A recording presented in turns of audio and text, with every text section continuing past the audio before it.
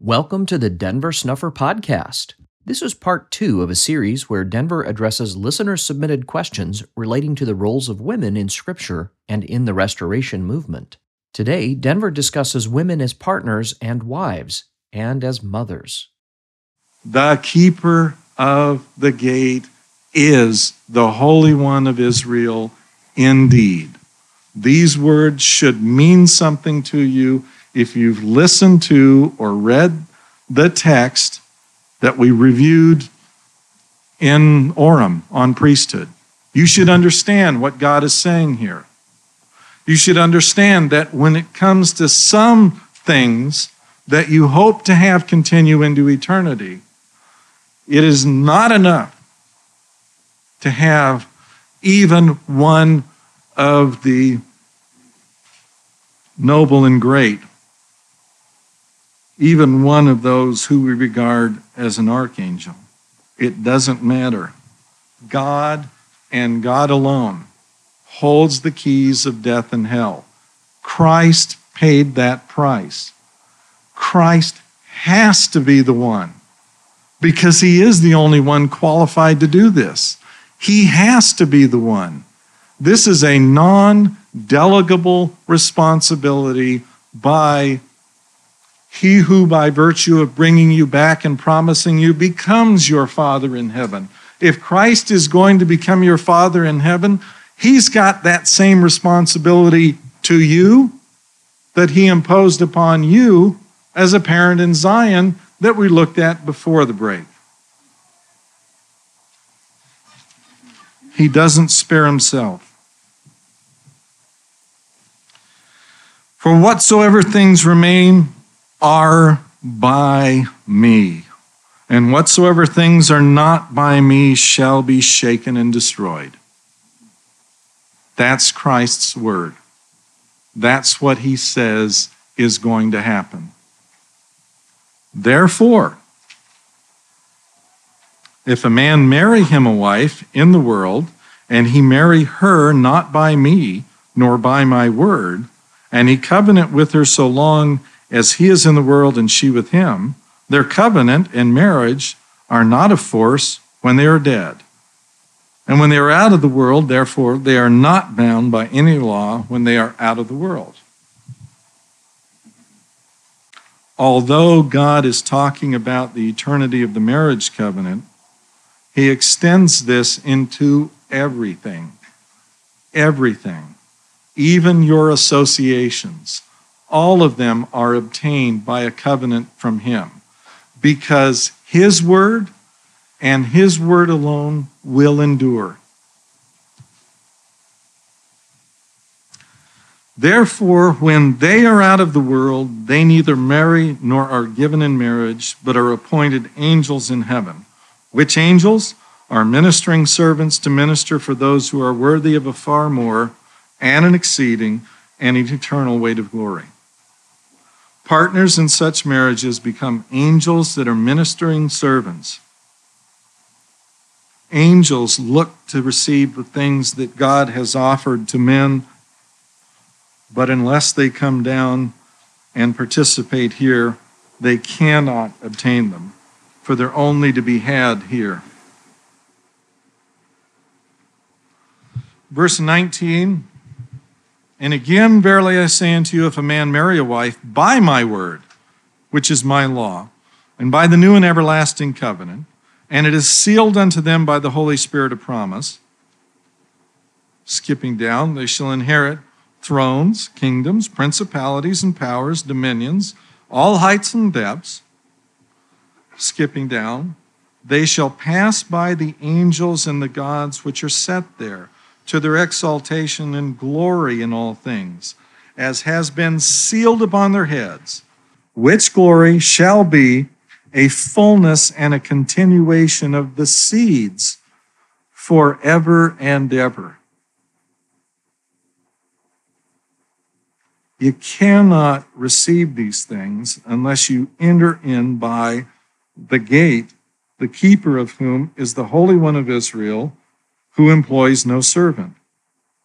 If you do that, however, Then shall they be gods, because they have no end. Therefore shall they be from everlasting to everlasting, because they continue. Then shall they be above all, because all things are subject unto them. Then shall they be gods, because they have all power, and the angels are subject unto them. These are people who have qualified for the kind of trust from God that makes sure that eternity will not be infected by the kinds of abuse, by the kinds of neglect, by the kinds of unworthiness that typifies those things which God wants to throw down, those things that God wants to have come to an end, not because he's mean, but for the protection of yourself, for the protection of eternity, for the protection of the potential offspring that may arise as a result of the continuation of the seed. This is so that in the beginning, when life comes into existence as an organized spirit, that spirit is introduced into an environment which is perfect, pure, holy, and like God. Therefore, when we come finally to this topic, we are talking about something which, even if it exists only with you and your spouse, it is Zion. It is eternal. It bears the hallmarks of God's hand and covenant. It is what this topic is all about. These people have no end. They are everlasting. They have all power. And all of this is a discussion about a marriage between a man and a woman. Plural wives do not get mentioned until verse 34 for the first time. Lay aside all the issues that are thundering into your minds right now and ask yourself this. If you're a man, do you have a wife? If you're a woman, do you have a husband with whom you are one? Ask yourself, do you and your spouse reflect the image of God? Ask yourself that soberly. In the answer to prayer for covenant, it is explained that establishing any throne is done through a covenant requiring a mother companion and female counterpart to elevate a father to a throne. It's also clear that once elevated, these two sit together upon a throne. Every throne and every kingdom in eternity requires these two separate parties, the man and the woman, to be one. And again I say unto you, Abraham and Sarah sit upon a throne, for he could not be there if not for Sarah's covenant with him. Isaac and Rebekah sit upon a throne, and Isaac likewise could not be there if not for Rebekah's covenant with him. And Jacob and Rachel sit upon a throne, and Jacob could not be there if not for Rachel's covenant with him. And all these have ascended above dominions and principalities and powers to abide in my kingdom. Therefore, the marriage covenant is needed for all those who would likewise seek to obtain from me the right to continue their seed into eternity. For only through marriage can thrones and kingdoms be established. Given this, any mention of the Heavenly Father is also mention of both divine parents. For there is neither man nor woman alone in the divine state. When first created, man and woman were joined together by God. This union happened before death entered into the world. Therefore, their companionship was eternal when first established, and when rescued from death, would return. As Christ put it, have you not read that he who made man at the beginning made him male and female, and said, for this cause shall a man leave father and mother, and shall cleave unto his wife, and they two shall be one flesh? Wherefore they are no more two, but one flesh. What therefore God has joined together, let not man put asunder. This union of Adam and Eve and this plan of God for all who would thereafter be married was to make the man and the woman one flesh. What God has joined together and made into one, no one should put asunder by rejecting the eternal nature of marriage. It was always intended to last through the resurrection. God doesn't judge righteousness the way we do. If you've read the 10th parable, what was it that attracted the attention of the angels? They looked at the marriage and they said, this looks like what we come from. This relationship, this marriage, the man and the woman, this is what heaven itself consists of. And look, it's on the earth. And the angels go and they bring the Lord. And they say, behold the man and the woman. And the Lord sets in motion everything that was needed. What more do you need to see from the theme of the Book of Mormon than this passage in order to realize that when it comes to the relationship of marriage, this is the image of God. This is what God would like to preserve into eternity. It is so much easier to take people who have this kind of a marriage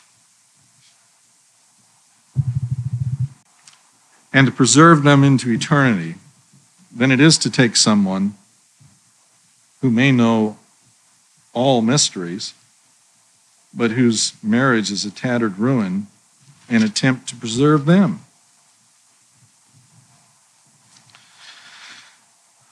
Look at the example of your first parents. Moses 3, the last two verses, 23 and 24. There's one other verse after that.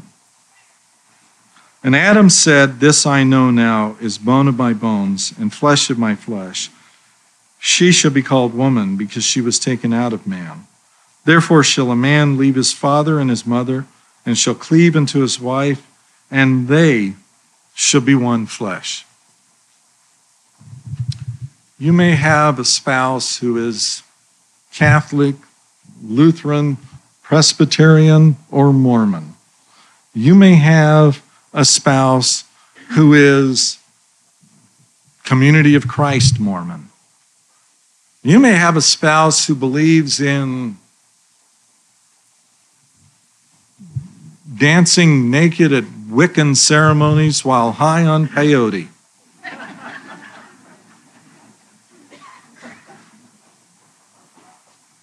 You and your spouse need to love one another.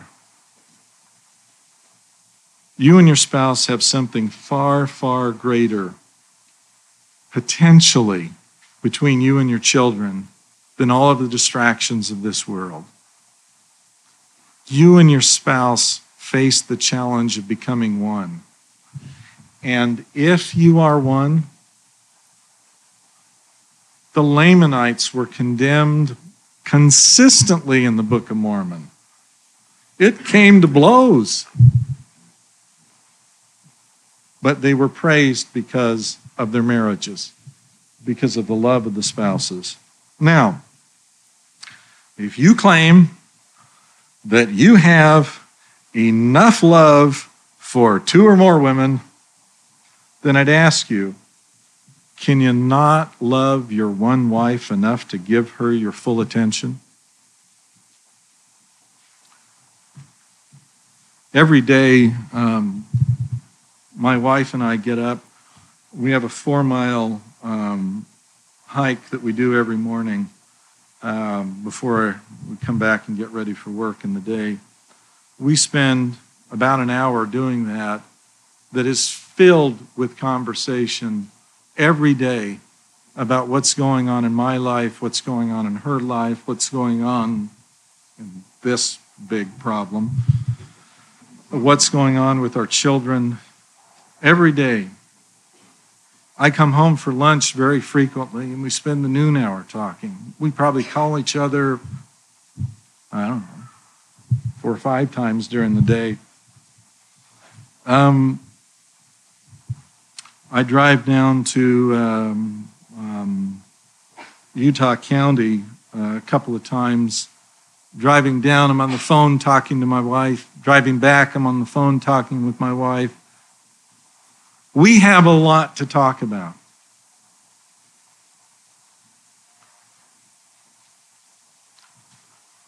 I do think that marriage can be something that is godlike, and 2 people can, in fact, become one. When it comes to the subject of marriage, as if all I have said and all that is in Scripture isn't clear enough, Revelation chapter 19 has a description of the culmination of all the Lord's great work in this cycle of creation. And this is talking about when it all wraps up. In the prophecy, God can't think of anything better to put into the mouth of John, his beloved, who wrote this stuff, than the analogy that gets used here. Revelation chapter 19, beginning at verse 6. And I heard, as it were, the voice of a great multitude, that multitude being male and female, and as the voice of mighty waters, and as the voice of mighty thundering, saying, Alleluia. For the Lord God omnipotent reigneth. Let us be glad and rejoice and give honor to him. For the marriage of the Lamb is come, and his wife hath made herself ready. And to her was granted that she should be arrayed in fine linen, clean and white. For fine linen is the righteousness of the saints. And he said unto me, Write, blessed are they which are called unto the marriage supper of the Lamb. And he saith unto me, These are the true sayings of God. Not only does he liken the final triumph of the Lord's atonement to a wedding feast, but it is in fact a wedding feast for all those who come through the tribulation, male and female, in the image of God. He's going to put on for them a wedding banquet because they are like him, and they will see as they are seen because they are like him. Male and female created he them. In the image of God created he them. When our Lord's ministry began, John's gospel has in chapter 1 Christ's baptism. John's gospel has in chapter 2 the wedding at Canaan. When Christ prepared for his death and burial, it was with a woman. And when Christ was resurrected, the first and at the moment only witness was a woman. And when Christ finally got around to seeing his disciples, he upbraided them for not believing the testimony of the woman. For us, the mother's greatest accomplishment has been to take the seed of God the Father and magnify it. She controls and weaves his seed into their organized spirit offspring. From their glory or intelligence, She produces organized intelligences or spirits. One of the titles for the Heavenly Mother is the Great Weaver, because she formed unorganized intelligence into organized intelligences or spirits, becoming the mother of all living.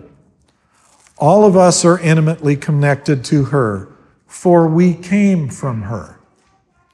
Mortal women have inherited a similar power from her.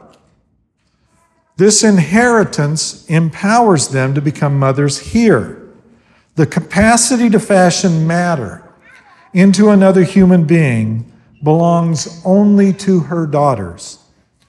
All human life begins inside the womb of the woman, where the work of the great weaver is replicated for each one of us who has ever lived in this world. There is a natural and inevitable affection children hold for their mothers.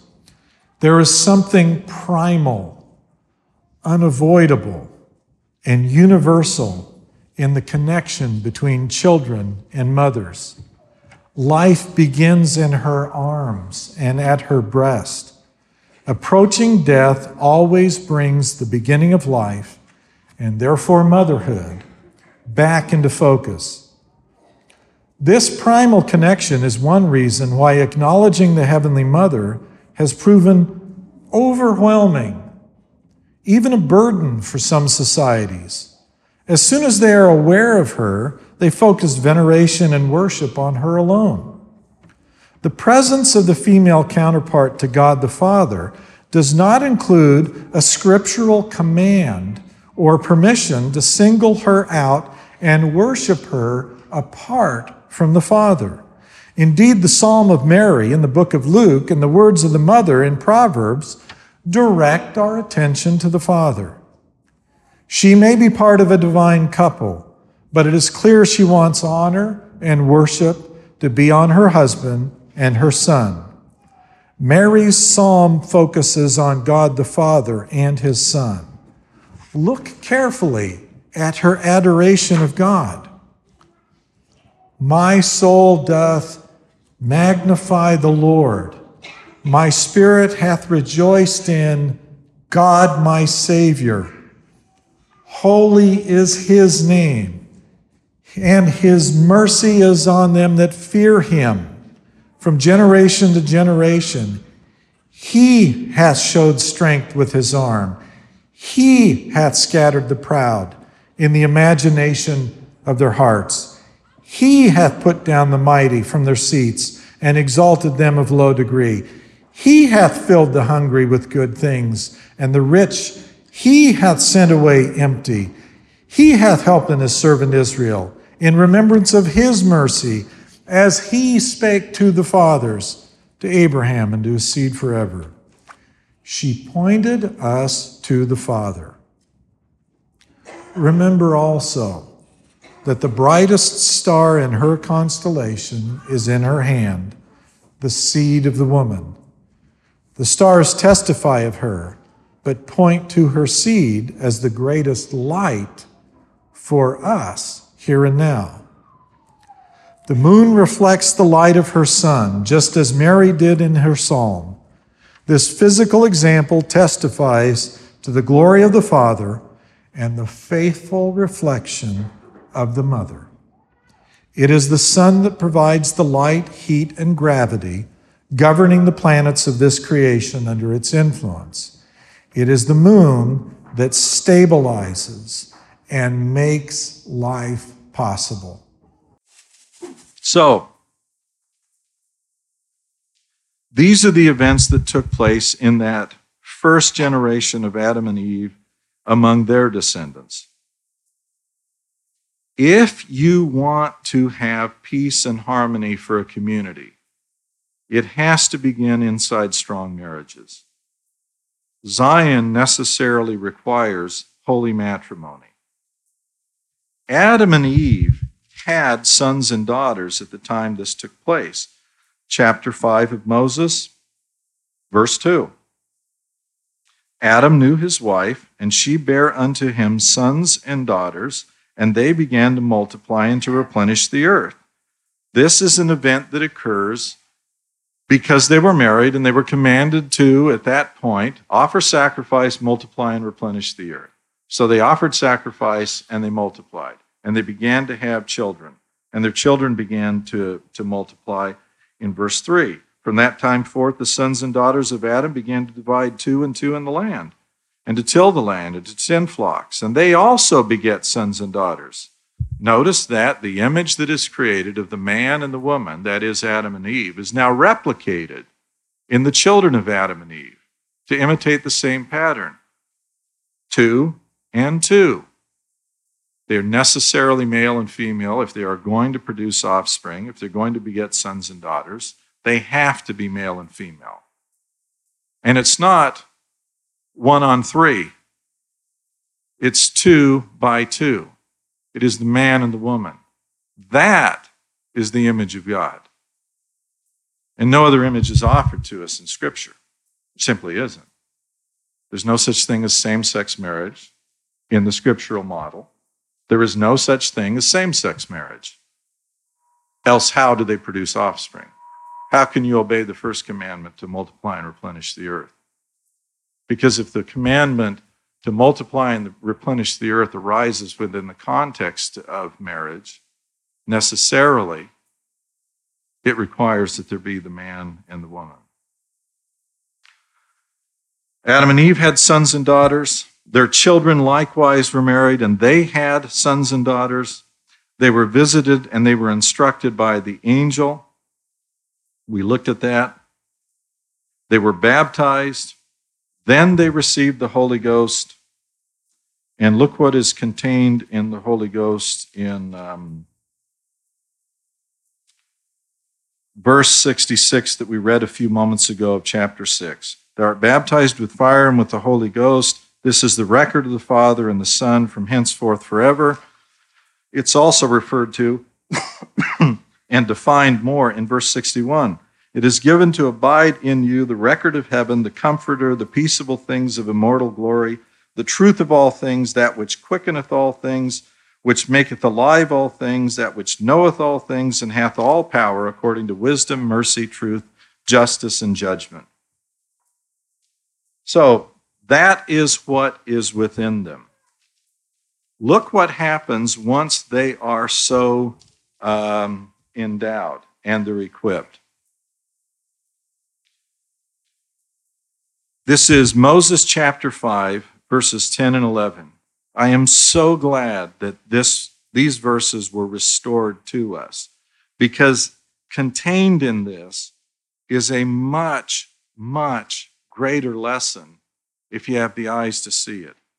And in that day, Adam blessed God and was filled and began to prophesy concerning all the families of the earth, saying, Blessed be the name of God, for because of my transgression my eyes are opened, and in this life I shall have joy, and again in the flesh I shall see God.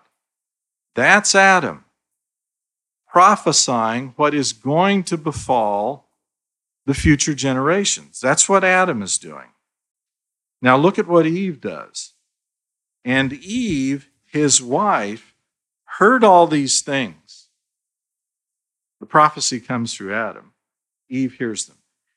Eve hears all these things and was glad, saying, Were it not for our transgression, we never should have had seed, and never should have known good and evil, and the joy of our redemption, and the eternal life which God giveth unto all the obedient.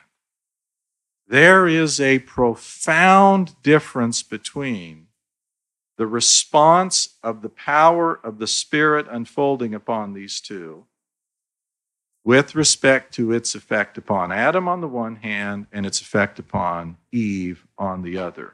These are remarkably different reactions. To the man it is that he prophesies. That is, he declares the truth. The truth being a knowledge of things as they are, and as they were, and as they are to come. That definition is given to us in the Doctrine and Covenants. This is the role of the man, and this is the role that he fulfills. But to Eve, on the other hand, she obtains wisdom. The role of the man is knowledge. The role of the woman is wisdom. And you see that on display right here in these verses. It is the role of the woman to have the understanding, to take the prophecy that has been delivered now by Adam, to process it and to say, here is what it means. This is the role of the woman. This is the gift of the woman. This is eternally the role of the woman. This is why there is a male and why there is a female. Because in many respects, the gift of wisdom eludes the male.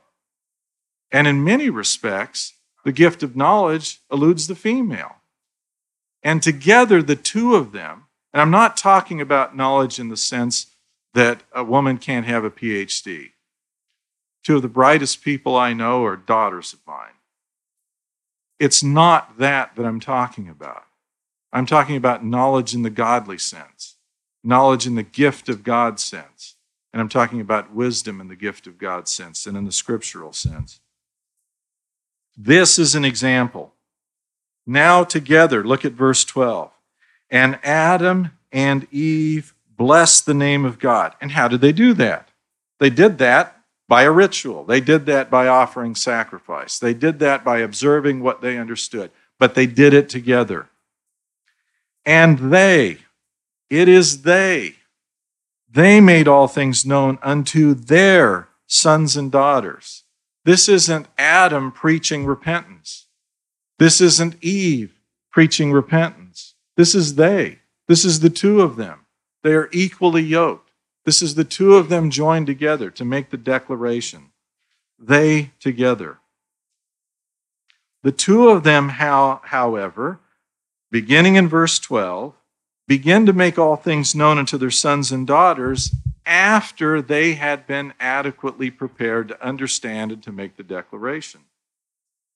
My God, people, what are you thinking? What on earth are you thinking? Do you read these scriptures? Do you recognize that the salvation and eternal life of your children hangs in the balance by the ignorance that you visit upon them? Do you understand that their salvation may be lost entirely because the responsibility devolving upon you to teach, preach, exhort, and expound both the man and the woman, both mother and father, has been imposed upon you by God? You have to take time on Sunday, if that's the way you're going to spend your Sabbath, educating your children about the foolishness that they just heard and about the vanity and the pride that has just been visited upon them.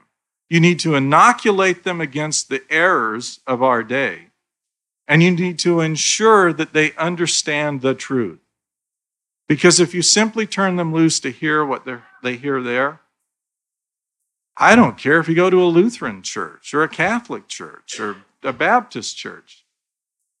You're not going to get anything more redemptive out of what now is taught in the primary programs of the church than what you can get in these others. And in fact, some of them may even do a better job because they preach and focus upon Jesus. They don't have a hierarchy to point to say, look at that man and he'll get you somewhere. He's got a key and all you have to be is some keyhole.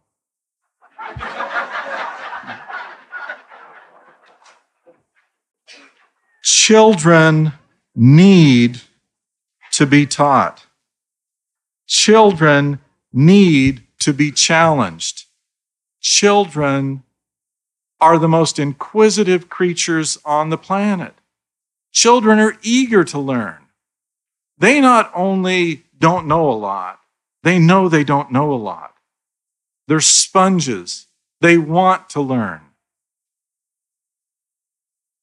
Boring a child about the gospel of Jesus Christ is an offense to the child and an offense to God. Preach the gospel to them. Tell them the truth. take the material and challenge them to see that this gospel is infinite in scope, that Joseph Smith did not, indeed could not, have written the Book of Mormon, that there are at least two voices that appear in the dialogue that we looked at yesterday in the Book of Ether, that one of them never uses the word prayer and the other one never uses the word cried. Show them from the scriptures what it means to be saved. You will be astonished at how much children are capable of understanding.